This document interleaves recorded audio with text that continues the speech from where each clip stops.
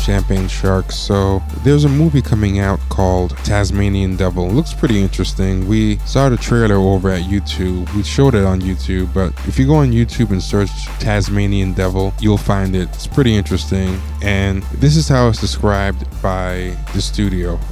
It's available now on digital and on demand. From executive producers Birdman and Benny Boom comes Tasmanian Devil, the timely coming-of-age tale starring Abraham Attah. Don't miss the gripping story about Nigerian immigrant Deo and his struggle to find a moral balance between his desire to join a college fraternity and bonding with his estranged father, who is a strict pastor at a local church. Own Tasmanian Devil now on digital and on demand. So yeah, what we're going to do is we have 5 free digital copies to give out to different listeners. And what we're going to do to figure out who to give it to is follow us on youtube.com/Champagne Sharks or at twitch.tv/Champagne Sharks. Email us proof at champagnesharks@gmail.com that you've done so. Like, do it with a screen cap or any other way, that you can prove it. And we'll enter you in a drawing. And sometime next week, we'll pick 5 names. We'll announce them on the YouTube channel. And then we'll deliver you the codes. All right? So yeah, 5 free digital copies of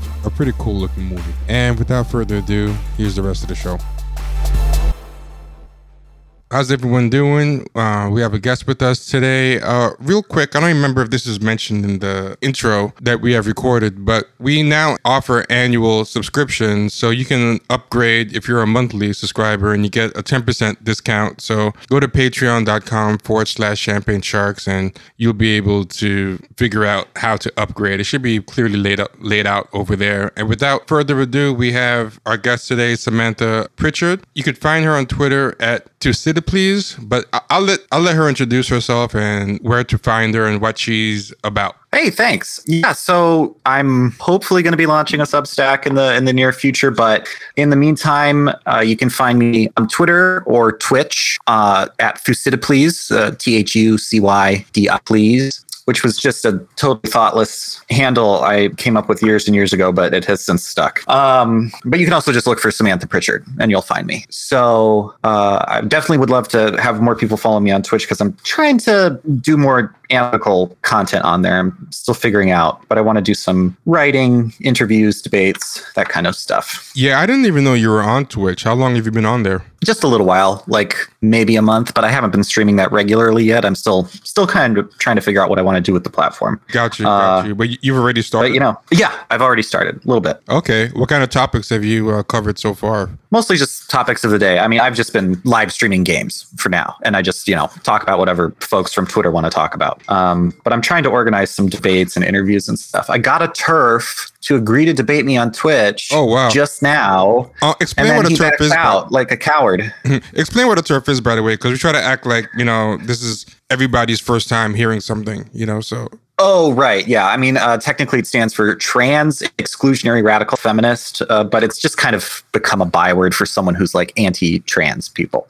This guy in particular was on the left Marxist feminist wing of transphobes and arguing that, trans people are misogynistic and homophobic for transitioning and gender identity is misogynistic and homophobic and blah, blah, blah. And, anyway, I was just arguing with him on Twitter and briefly convinced him to debate me on Twitch, but then he backed out, claiming that, it's too dangerous. It's too dangerous to disagree with a trans person online, Oh, because of political correctness and cancel culture and I guess all that usual. Yes. The big, powerful trans lobby would come down on him too powerfully. So he just has to stick to calling people a man on Twitter. Got it. Not shocking, but I didn't realize until you got into this debate with Li Feng on Twitter, which was pretty interesting because he's been kind of on one for a while. I don't know. Him and Zaid Jilani, both at The Intercept, have been gradually going full reactionary. I don't know if they identify as leftists or what, but they've definitely been to the extent that there is a reactionary left, they've been, if they identify as left, they've been, part of the main movers. Yeah. That, at least in the media space. And there was an interesting argument you had with him where I think it was really one-sided. I feel like calling it an argument gives like too much credit to his side of it. But it was not a lot of serious engagement. Yeah. But it was basically about the idea of, and this is something that I see espoused by even far less toxic people on the left, even black leftists who I normally think of as, pretty cool or savvy people. And that's the idea that racism was, a byproduct of the invention of capitalism, that it was something that was invented or came about to serve the needs of capitalism, like almost like it was consciously planned, as in, hey, for this capitalism, we need something to help keep it going. Hey, I got an idea, let's be racist. It's some people describe it like a psyop. Yeah, exactly.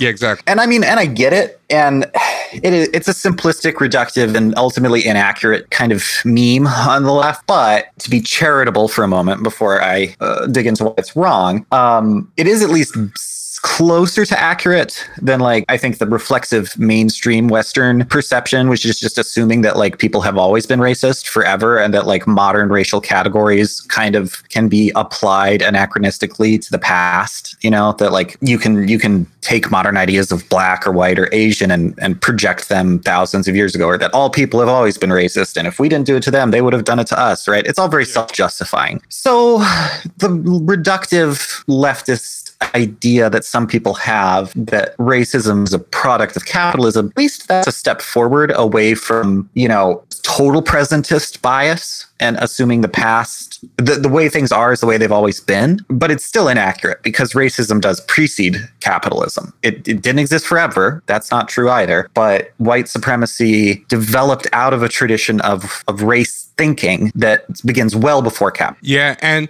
I do agree with that in terms of that there is an interplay between capitalism, racism. So at least that theory acknowledges the interplay, even if it ends up making a very glib, reductive version of it that confuses all types of correlations and causations and becomes its own kind of mess. It's at least a mess that's closer in the right direction than the idea of racism is just this vacuum that gets examined apart from all other systems. So yeah, right. I do agree with you there, but I think what ends up happening is this Pollyanna-ish idea that by that logic, I'll take it one step further. Even if it was true, say that they managed to prove, this is the thing, the double problem with that attitude is, first, I don't think it's true. That's a little too glib and facile. But the other thing is, even if that was true, let's take it at face value and say, yes, racism came about by this, it was centrally planned by this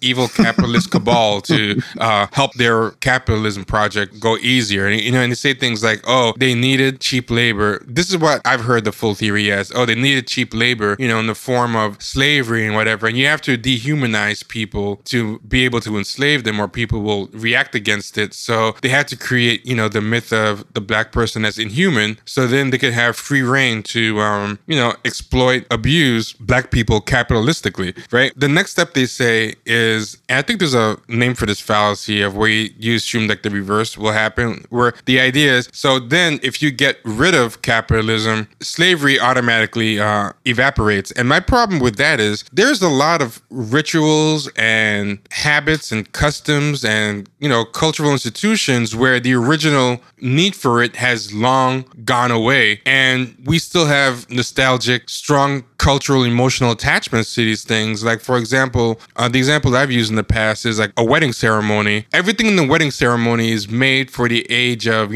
bandits and dowries and all this stuff. The idea of a best man, you have him there and he's on the side opposite of your sword arm because roving bandits and robber parties would, come and try to rob the wedding party ceremony, or sometimes even try to steal the bride. There was all these weird things. The whole wedding party traveled together because they needed protection because they're going through like some woods where some brigands and some robbers might, none of that stuff exists today. Nobody's gonna storm your wedding ceremony and steal your wife or rob the things. But if you told people, hey, let's do away with all these outdated customs, people go crazy. Like, no, I want my best man. I've dreamed of a maid of honor. And that's kind of what I think is the other simplistic thing, is this idea, if capitalism was gone, this is part of America's national cherished. Being racist is like, for some people, part of their birthright. It's part of their inherited customs. They're not going to give it up that easily, even without the capitalism. They don't even remember why it started. Absolutely is. No, it absolutely is. I mean, traditions and cultural practices have an amazing staying power a lot of the time, well beyond the material conditions that produced them, right? I mean, look at the British monarchy, right? Like, it's incredible the extent to which the British monarchy is still a thing that like is so revered and whose symbolic value is so important to so many tens of millions of people, despite the material conditions being completely different from it, not only its origins, but even at any point when it had real political power. It's a vestige, but its symbolic importance has, if anything, increased. The pomp, the ceremony. There's a great book called Invented Tradition, edited by Eric Hobsbawm, the Marxist historian, that goes into the history of all these ceremonies associated with the royal family that are sort of interpreted as by the public being ancient and part of a long continuity of like a stable political legacy. And they were all invented in the late 19th century as the political power of the monarchy was declining. Before that, there was way less ceremony and pomp and everything. But as their political power decreased, their symbolic importance increased. So this goes to the idea of, even as material conditions change dramatically, institutions and practices can be adapted and can find new ways of applying. It doesn't guarantee that they just wither and disappear. If that were true, there would be no queen. Yeah, that's a great point. But something else that you added to that point that I think is better than the point I made is they don't even have to be that old. Like, some things are very recent and people are still super attached to them like they're old. When you brought up the Invented Tradition by Hobsbawm, it made me remember as well the wedding ring. Like, people bring up that wedding rings were the engagement ring with the diamond as necessary stone was a very, very, very recent invention by I think 20th century marketers. And if you try to get rid of that right now, people would flip out. It's that much a part of the cultural. It's so culturally romanticized, and I thought it was something that was hundreds of years old until I realized that I read up about it. So yeah. So imagine if it actually is hundreds of years old, the way racism and white supremacy is ingrained in this country. Look how old the nation state is. I mean, there's any number of institutions, right, or cultural practices or ideologies that we can look at as persisting across a dramatic difference in the mode of production. Mm-hmm. And even within a mode of production, the material conditions of a particular time and place and how they change and how institutions and practices persist. So yeah, I think it's really naive to think that just, once we deal with capitalism, everything else bad will go away. Because I think there's also just a fundamental error being made in, how does it go away? And how is capitalism defeated? I get the sense that a lot of people on the left kind of have an almost millenarian apocalyptic idea of things. Like, if we can just get to revolution, then everything else is it just rolls downhill from there. It's all predetermined. Everything good will happen. That it's an ongoing struggle, right? Can you explain what millenarian apocalyptic means? So millenarian, like millennium, millenarian beliefs are beliefs in an imminent destruction of the existing order and a spiritual renewal, right? Usually supernatural in origin. The one that springs to mind for me is the Xhosa cattle killing in South Africa. When they were being, the indigenous Xhosa people were being infringed upon and losing the war to the British, there developed a kind of cult around these two girls who eventually asserted that, if they were willing to sacrifice all of their cattle, which was the main store of material wealth for those people at the time, that the ancestors would rise up, kill all white people, push them into the sea, and restore all of the land to the Kosa. And people actually did this, right? And of course, nothing happened.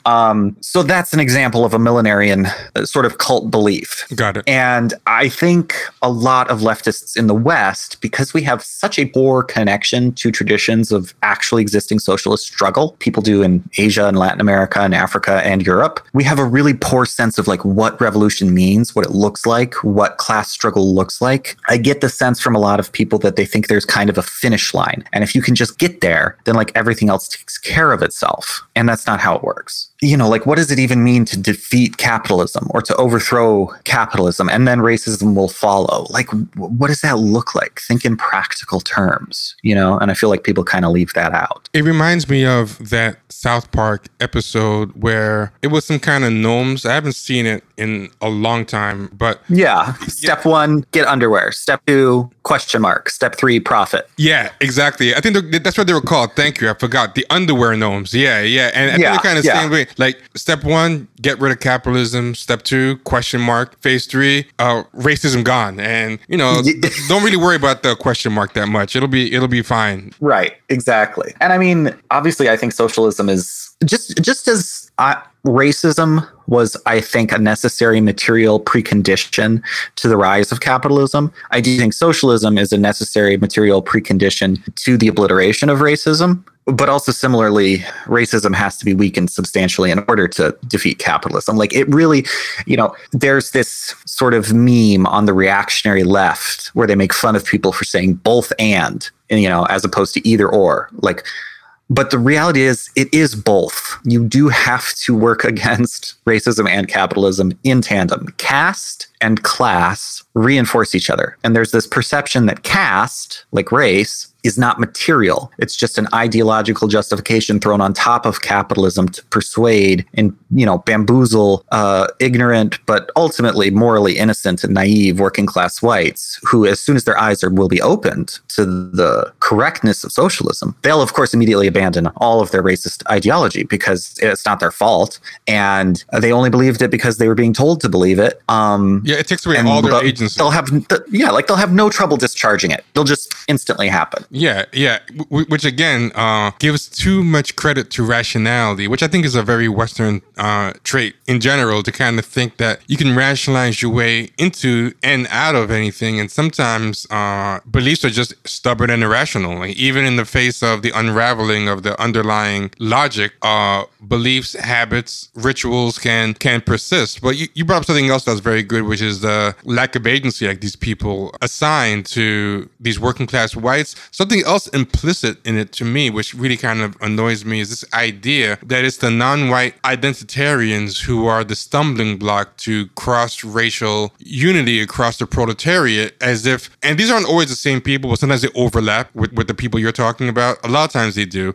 with this idea that there is just a big, huge mass of working class whites traditionally just chomping at the bit to have cross-racial proletariat solidarity, but it's these holdouts, you know, this 13% of the population that's insisting on believing an identity that is the stumbling block. So there's no lecturing to be done of working class whites. All they have to do is just, you know, stay the same and, you know, be told about the benefits of socialism. But when it comes to actual racial re-education, that's only reserved for the working class non-whites. And they need to get rid of identity politics. And it exposes, I think, what these people are really about, because they say this, right? They say, you're the problem because you keep talking about identity and you want these people to be woke. And they're not going to be woke. And, you know, we just need to be class first, and we can have a multiracial working class coalition if you would just stop being so fucking woke and stop trying to make these people be woke. You know, just talk about class. But what do these people do? They never fucking talk about class. All they talk about is wokeness and how much they hate it. Like, who's creating the division here, right? Like,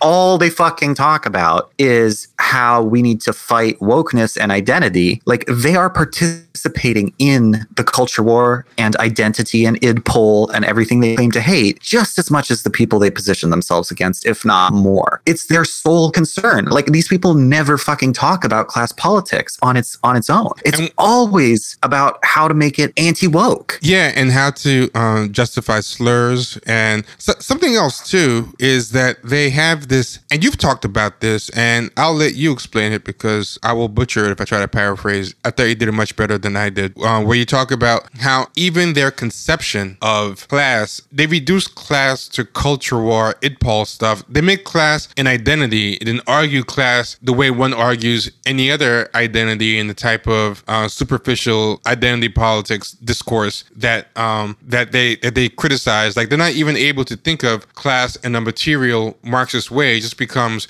what you wear, how you talk, stand-up comedy, whatever, cultural signifiers. Yeah, and consumption, which of course is for modern Americans, that is the preeminent way that you identify yourself. What do you consume and how do you consume it? And how do you justify your consumption, right?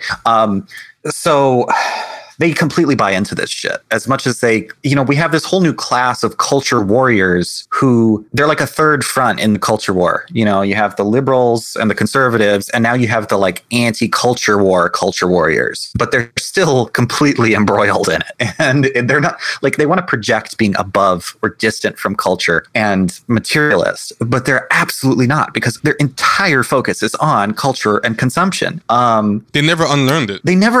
It's like, well, hold on. Let me back up a second to address more specifically what you just said. Their conception of the working class is very much about cultural identifiers, social signals, right?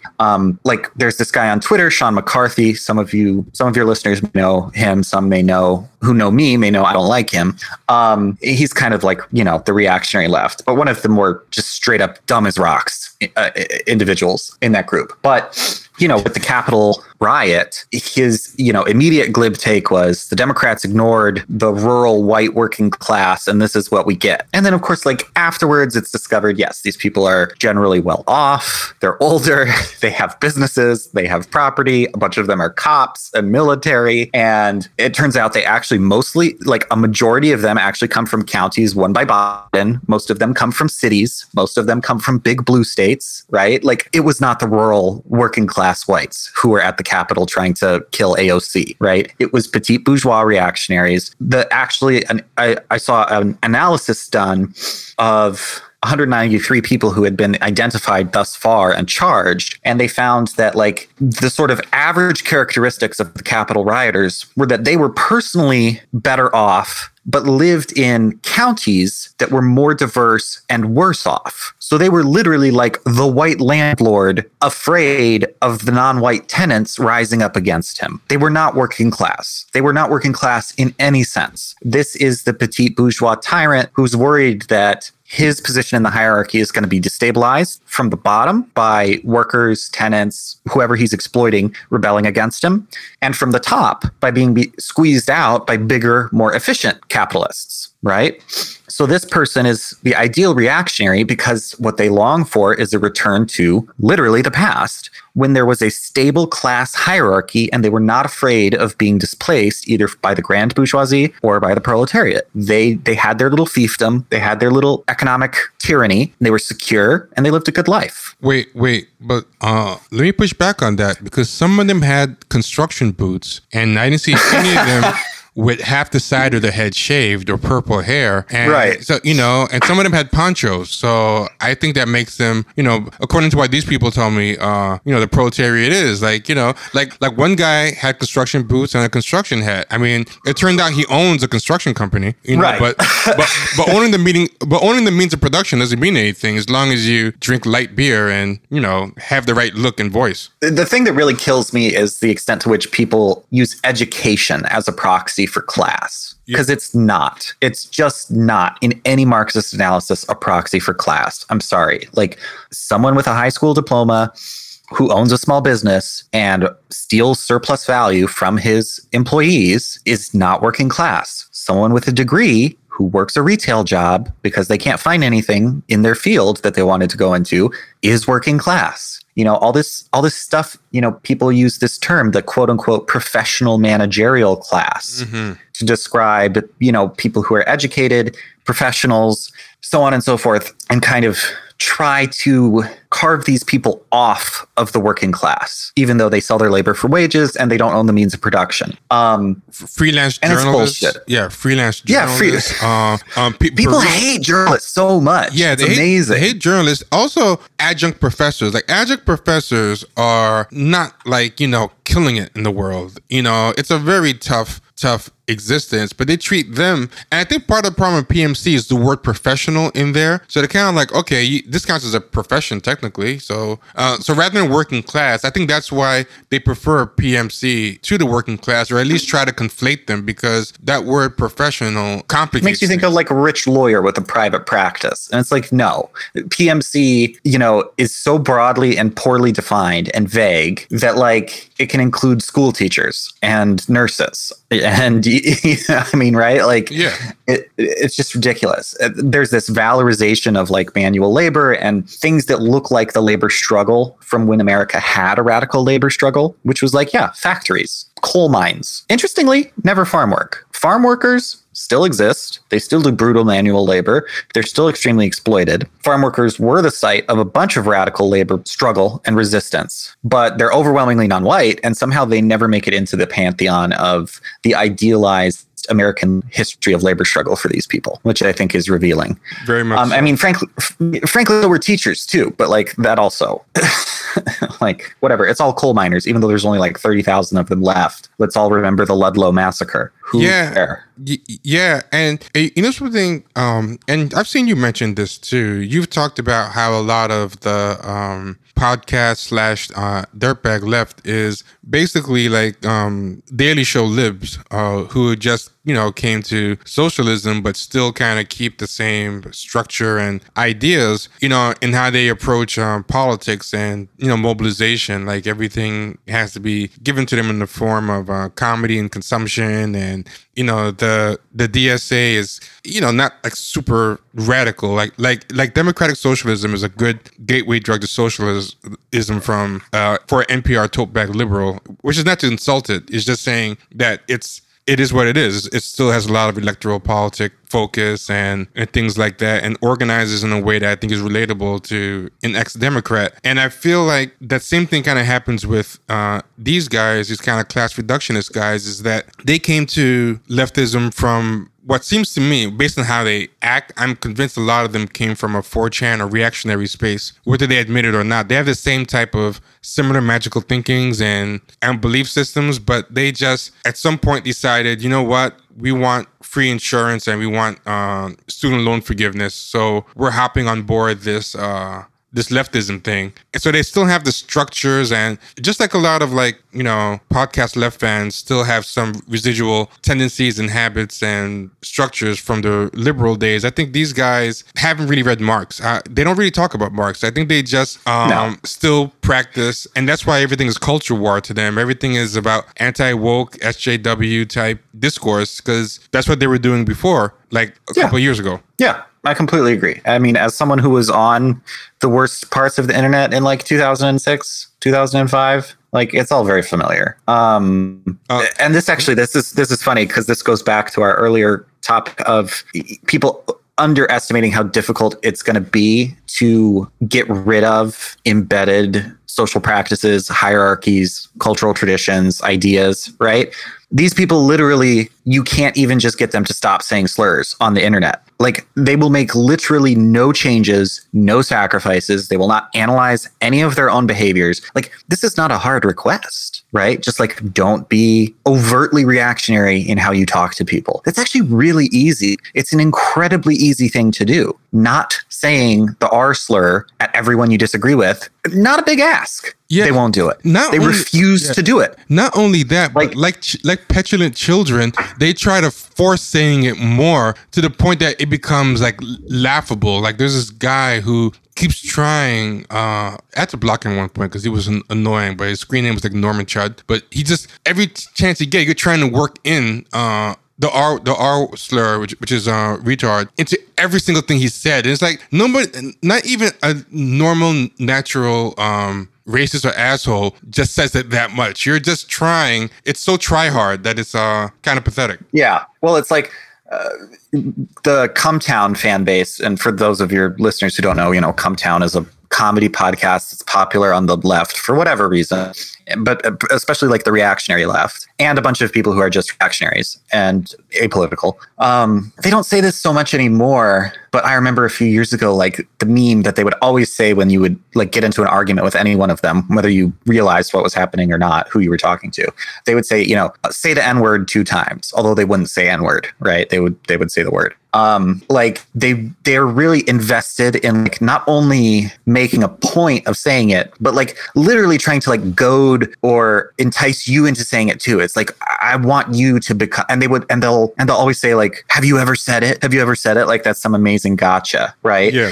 And it's like, they're literally trying to recruit you into it in a really facile and childish way. But like it demonstrates the extent to which these people place so much importance on something so stupid, and that's pure culture war nonsense. And it's literally just like begging, please validate my adolescent online habits. Please validate me. Yeah, for sure. A lot of it's projection too, because they feel like the freedom to say slurs is such an important reason or motivating force behind their beliefs that goading you to say is going to activate that same release in you. Like, because I want to say it so bad, and I'm into this due to a dream of one day, being able to say this without consequence. You must be the same way. You must be deep down dying to say it too. And if you realize what we're pushing for is we're fighting for that same freedom you want, the freedom to say slurs, you'll join us. And that's, which I think is very much a projective act, but says a lot about them. I don't think it's even projection. I mean, yeah, it is, but it's like,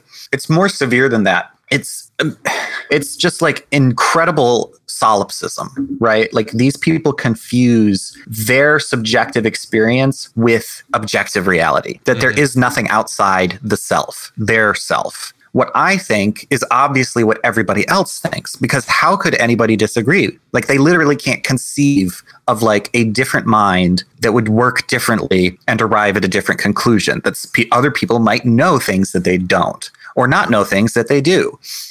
That's why they always act like you don't get it if you disagree with them, because they can't imagine somebody getting their point but still saying no, that's wrong. So I noticed that too. They get stuck on the idea that you're not getting the point. They lack theory of mind, like as a toddler, you're supposed to learn that like, just because you know something doesn't mean somebody else knows it. Just because you think something doesn't mean somebody else thinks it. Like that's when we start to learn how to lie, because we realize like, oh, we don't all share the same brain. These people have never gotten to that point. They've never figured out that like, we don't all share the same brain. They think everybody thinks the same way as they do. And all disagreement is therefore dishonesty and motivated by some kind of cynical self-interest, because that's the only explanation for why anyone would disagree with them. And I don't know. I feel like solipsism is kind of the curse of our age in America. Yeah. It's just like, it's so rampant. And it runs so close and hand to hand with narcissism. Like, if there's a Venn diagram, they're not exactly the same thing, but they overlap a lot on narcissism and solipsism. They definitely go together. Solipsism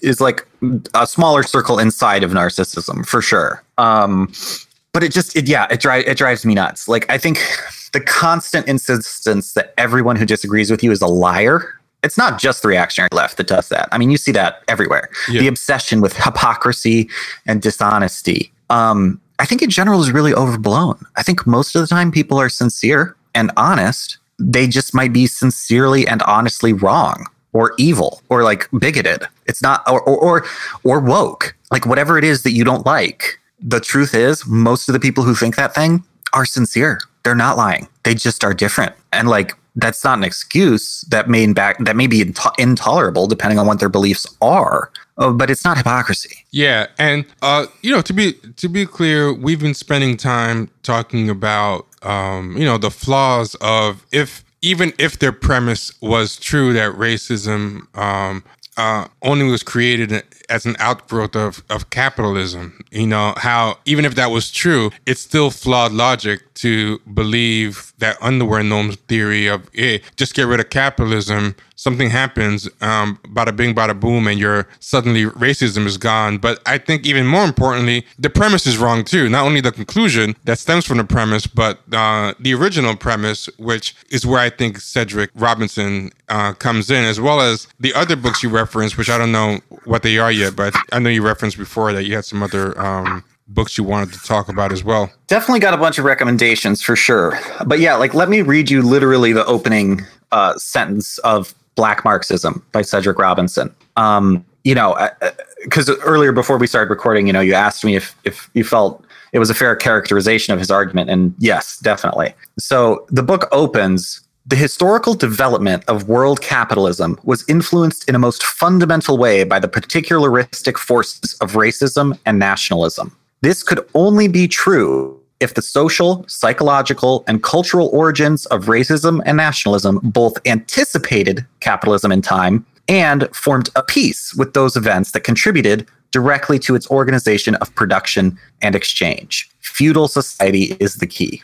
So Black Marxism, the first third of the book, really essentially is about making that case, elaborating on that case, how racism anticipated capitalism and in fact was of a piece with the events that contributed to that change in the mode of production, right? And I think that is just objectively historically correct.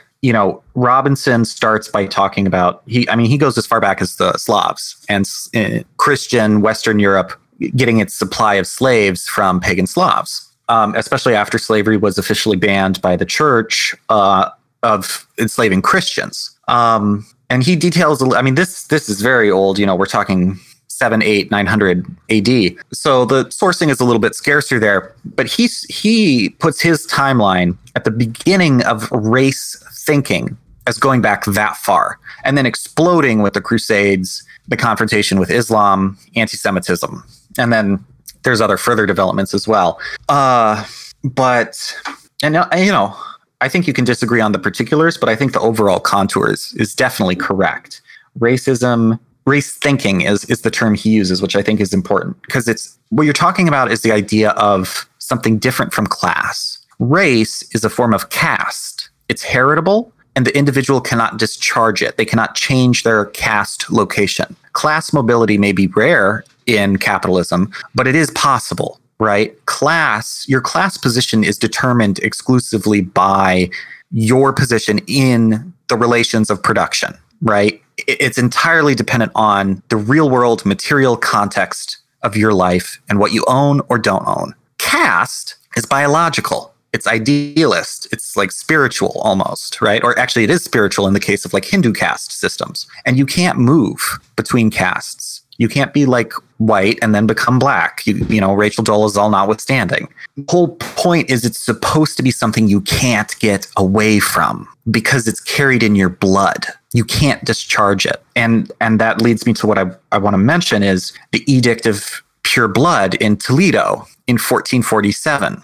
So this was after the Reconquista had happened in Spain and the Christian kingdoms had retaken Toledo for a while now. And there'd been Spanish Inquisition. So you have all these people now, there's all the Jews and Muslims that are still there. Well, there aren't any, right? It's they or their descendants are convertos or Moriscos. These are people who converted to Catholicism from Judaism or Islam or their descendants. Those are the people left. But because those were the people who built Muslim Spain and built Toledo and had connections all over the Mediterranean world and had done all of it, they still had most of the institutional power and they had, the property. And this pissed people off, the Christians who had come to recolonize the Iberian Peninsula and take it away from, the infidels. They were so mad. They were like, well, what was the point of all of this conquest and inquisition and persecution if we didn't get all their shit? So this led to a bunch of riots, race riots, essentially. And eventually the Edict of Pure Blood, which stated that conversos and Moriscos they still had tainted blood, even if they were Christians, even if their Christian belief was utterly sincere. It was now irrelevant. And this sanctioned the theft of their property and their banning from political office, right? This was used to deprive them of property liberty, and political influence. And that's the first real explicit legal codification of racism in Europe.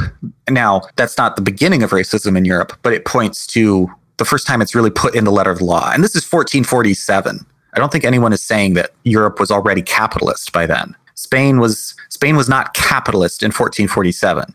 This is, and it's before the discovery of the New World, and they're already putting into law that you have tainted blood.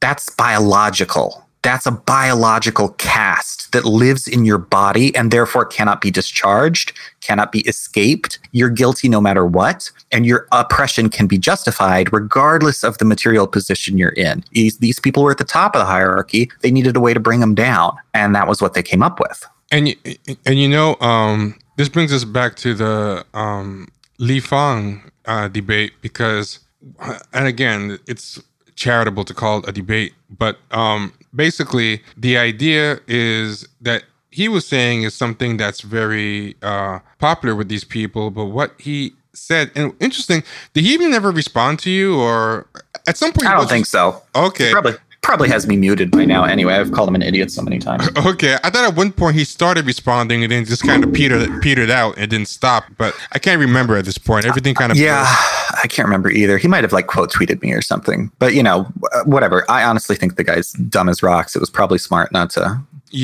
engage, expose himself more. Yeah, that's the thing. That it's not just that he's bad faith, but he really seems bad at it. But I mean, the other thing is, does he even have to be good at it? Because when you interacted with him and I saw all the chuds, all the class reductionist chuds coming at you, it was like you don't really have to do that good a job to get these people going. I mean, these are people who just rabidly hate the book Settlers without even knowing why. They just you just say settlers and it sets them off. They're not very critical people. But he wrote, what motivates the ruling class is a routine desire for maintaining power and self-interest. But political storytellers need lurid, emotionally driven narratives. So the far left, which is kind of weird. I mean, is he basically openly right-wing reactionary now? Because same thing like the far left, the language is so, they're never open about it because they're cowards. But yeah. Because where's the far left? Doesn't sound like something a leftist would say. So the far left invents a white supremacist elite in charge of the country, just as the far right imagines a pedo cabal. Which, first of all, there is a pedophile cabal running the country. That's not a conspiracy. Were you not paying attention? Yeah, the details were wrong, but right. QAnon is incorrect, but the fact that billionaires run the country and also apparently all have access to sex trafficking of children by CIA funded people like Epstein is apparently real. Right. So anyway, yeah. And he wrote this in September 2020 when Epstein was very well known. It wasn't like he wrote this in 2016 or something. I don't know. I don't understand Lee's conclusion there. Yes, both are true. They are racist and pedophiles. I don't know. Maybe that's dramatic or too narratively neat or whatever. But sometimes that's how reality is. I mean, if anything, this last year should have taught us, it's that sometimes reality is really on the nose in a way that would seem implausible in fiction. Our conception of what is realistic is often at conflict with what actually is reality. They're not the same thing, right? What we think of as pragmatic or realistic or sophisticated may in fact bump into a reality that is blunt and lurid and unsophisticated. Why should something be untrue just because it's lurid, right? To use the word that Li Fang used. That doesn't prove that it's not true. That can happen also. There's an anti-materialist premise there, which is that reality has certain characteristics that we can know in advance and therefore dismiss certain ideas without evaluating the evidence because they don't fit with our framework of what reality is like. That's not materialist. That's idealist. That's not engaging with reality. That's engaging with a map of reality that you've created that obscures a lot of things or simplifies them or removes them because the map is not the terrain. Yeah, definitely. I mean, even the rest of his thing was pretty much, the motive is profit. Someone asked him, Aida Chavez asked him, Respectfully, Lee, I have a question. And it's like, why even respectfully? But that's another. Because she works at The Intercept. Yeah, that makes sense. Do you not think the ruling class uses white supremacy and racism precisely out of its desire to maintain power and self-interest? And he's like, I do, but the motive is profit, which is not even true, because a lot of times people do things that are against their profit interest just to be racist all the time. It's not even constantly. As rational as you want to make it seem. I mean, back in the days, it was easier to hire like newly freed black people or fresh out of one generation out of slavery black people than to hire more expensive white workers. But a lot of times they would do it. It's the idea that profits motivate everything is very, very untrue. There are plenty of examples where people will shoot themselves in the foot to lose a profit, to be racist. But anyway, I do, but the motive is profit. The business interests in this country are happy to deploy cynical race/culture war for political gain. That's why the same corporations that fund Donald Trump and Representative Stephen King also fund LGBT pride parades and the Congressional Black Caucus. And it's the kind of thing that's glib but plausible enough, I think, to really sway someone who doesn't want to think too hard. Yeah. And I mean, there is some truth to it, right? Like, the bourgeoisie will play both sides of the political divide. They'll play both sides of the culture war.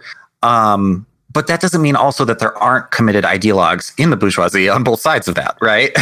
I mean, like, look at also just conflicts between national bourgeoisies, right? Like, if global capital was really so perfectly efficient and rational and self-interested and never made any mistakes and always exploited people in the most maximally efficient way, then like, why the constant wars between different national bourgeoisies, in like which some of them have their industrial capacity obliterated or stolen by the other national bourgeoisie that wins, right? Like, global capital is actually surprisingly uncoordinated a lot of the time. They often are irrational and butt heads because they're also competing amongst and within their own class, right? They do have class solidarity, more so than working people, unfortunately, but they're also competitors because that's the nature of capital. That's the nature of capitalism. Constant competition and a falling rate of profit that means that competition gets more and more bitter as you go because there's less and less profit to be easily extracted. But so, yeah, I mean, like, are the Koch brothers racist? Was Sheldon Adelson racist? Like, yeah, duh. Like, this idea that like no rich person is actually racist. Like, that's the like, this again goes back to the weird valorization of like this image of the dumb brute white worker that like they supposedly love and lionize, but they also treat them like a fucking idiot. They have like Li Fang is explicitly positioning racism as something that only working people have, and that all rich people are actually not racist. They're woke because that's more profitable. And therefore, through this transformation, racism now becomes like a venerable trait of the working class, resisting, or existing in opposition to the internal mentality of the elite who are tolerant and cosmopolitan. Yeah, but even their racism, like the working class whites sincerely hold racism, where the upper class whites insincerely hold it. They just cynically deploy it, for reasons of profit. So on top of that, even though the working class whites are posited as sincerely racist, and racism gets kind of shown as some kind of insurrectionary value or whatever, it's still taking away their agency. Like their racism can't be condemned so much because they were propagandized and brainwashed by the powerful into it. So one group is racist, but it's not their fault. Then the other person is at fault, but is not actually racist, and it just kind of they're secretly woke. They're secretly woke. Yeah. You know what's funny? The logic could go the other way if they wanted. If they're doing everything out of profit, then why are they secretly woke but insincerely racist? Why can't they be sincerely racist and insincerely woke for profit? Somehow that apparently is never the case. When Amazon puts out an ad that says Black Lives Matter, oh, that's real. That's how they really feel. I'm a very cynical and savvy political observer, and I believe every Black Lives Matter Instagram ad that a large corporation shows me. Like, that's how those people behave, right? Yeah. Like, I don't understand how they reconcile their like cynicism and their pose of I see through it all, and then they take corporate PR at face value whenever it is like woke. You know, yeah. But whenever they're doing something that's like racist, then that's just cynical things to trick the white working class. You know, it's kind of funny too. This is another thing that makes no sense about them. They keep talking about how not only is identity politics bad for class politics, they say that it's not actually useful for the actual identities it purports to help, that it keeps Black people, Hispanic people, gay people, whoever, mired in lack of progress, that it's almost like a psyop that's going to, ruin what these people say that they want. So in addition to being bad for socialists, they claim, and what the white working class, they claim it's also bad for the people it's purporting to represent, that it hurts everybody, keeps everyone divided. So if that is true, then why can't both of them be evidence that they're really racist? Because basically you're saying, they're not really racist, they're actually woke, but by your definition, all that stuff is a psyop and made to destroy the progress of Black people anyway. So maybe the wokeness and the traditionally racist stuff. Yeah, the cultural reaction are both cynically deployed. Right. Yeah, both cynically deployed in the direction of anti-Blackness, anti-gayness, anti-transphobia, and whatever. Because according to you yourself, the wokeness is a psyop. And we do see that, right? Like, yes, the bourgeoisie can co-opt like language and ideology from anti-caste struggles, anti-racism, feminism, whatever.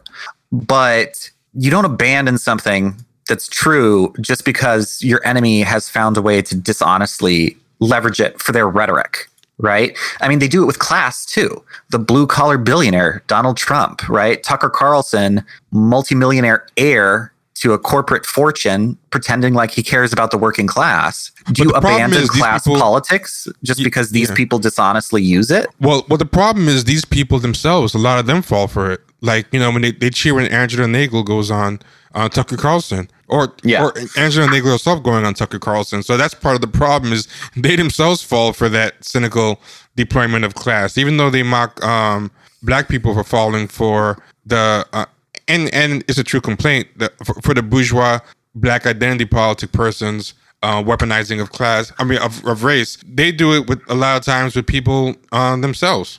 Yeah, no, it's true. You almost can't blame them for not applying the same standard because they fall for the co-optation of class every time. They're so dumb. They're so gullible. It's just pathetic. It really, it drives me fucking nuts.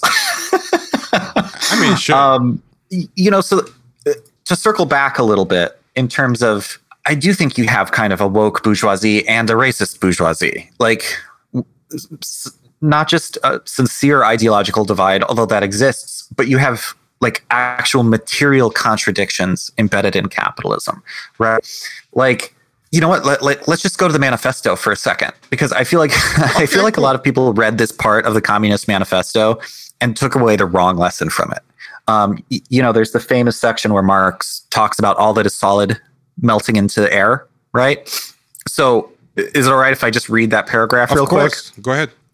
So in the manifesto, they write, the bourgeoisie cannot exist without constantly revolutionizing the instruments of production and thereby the relations of production, and with them, the whole relations of society, right? So capital, the bourgeoisie, they're constantly revolutionizing the entire way we live. They're constantly upending society. And they continue, conservation of the old modes of production in unaltered form was, on the contrary, the first condition of existence for all earlier industrial classes. So that is to say, prior to the modern bourgeoisie, previous class hierarchy was based on fixedness, stability, control, right? Stasis. I mean, this is a little bit outdated as a reading of history, but there is some truth to it.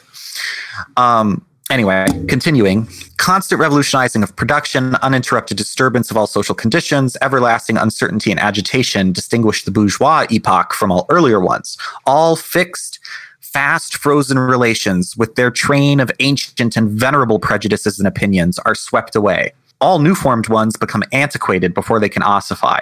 All that is solid melts into air, all that is holy is profaned, and man is at last compelled to face with sober senses his real conditions of life and his relations with his kind.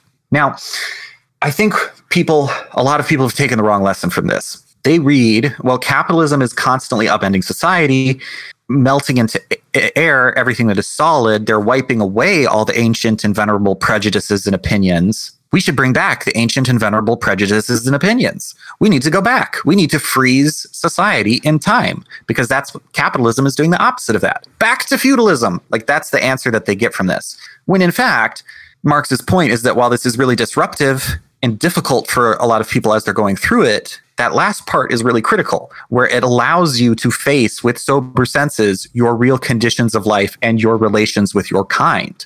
It is the wiping away of idealistic ways of organizing society, like caste, in which capital creates the possibility for a working class that develops class consciousness and understands themselves as belonging to the same class, because capital gets rid of all the bullshit that divided them, right? Like, and I just because it's something that is a tendency in capitalism doesn't make it bad, particularly when the tendency we're talking about is something that leads to the destruction of capitalism, right? The way that capital eventually treats all workers equally by equally exploiting them, it's not like we have to give them credit like as a moral good, like they're doing it out of the goodness of their hearts. No, but once that's the case materially, then the working class is primed for class consciousness and revolution, but only once they're actually the same. You can't just wish all workers to be the same and living the same way and having the same class politics. You can't just say that that's the case and make it so. The reality is working people live very different lives and have very different incentives according to those antiquated prejudices and opinions still. And as long as those have power and organize how society allocates labor and resources, then they won't have class consciousness. Yeah. You have to actually make a materially equal working class. All right, y'all. So that is the end of part 1. Go to, again, patreon.com/Champagne Sharks, or click the link in the show notes to get part 2. Be good.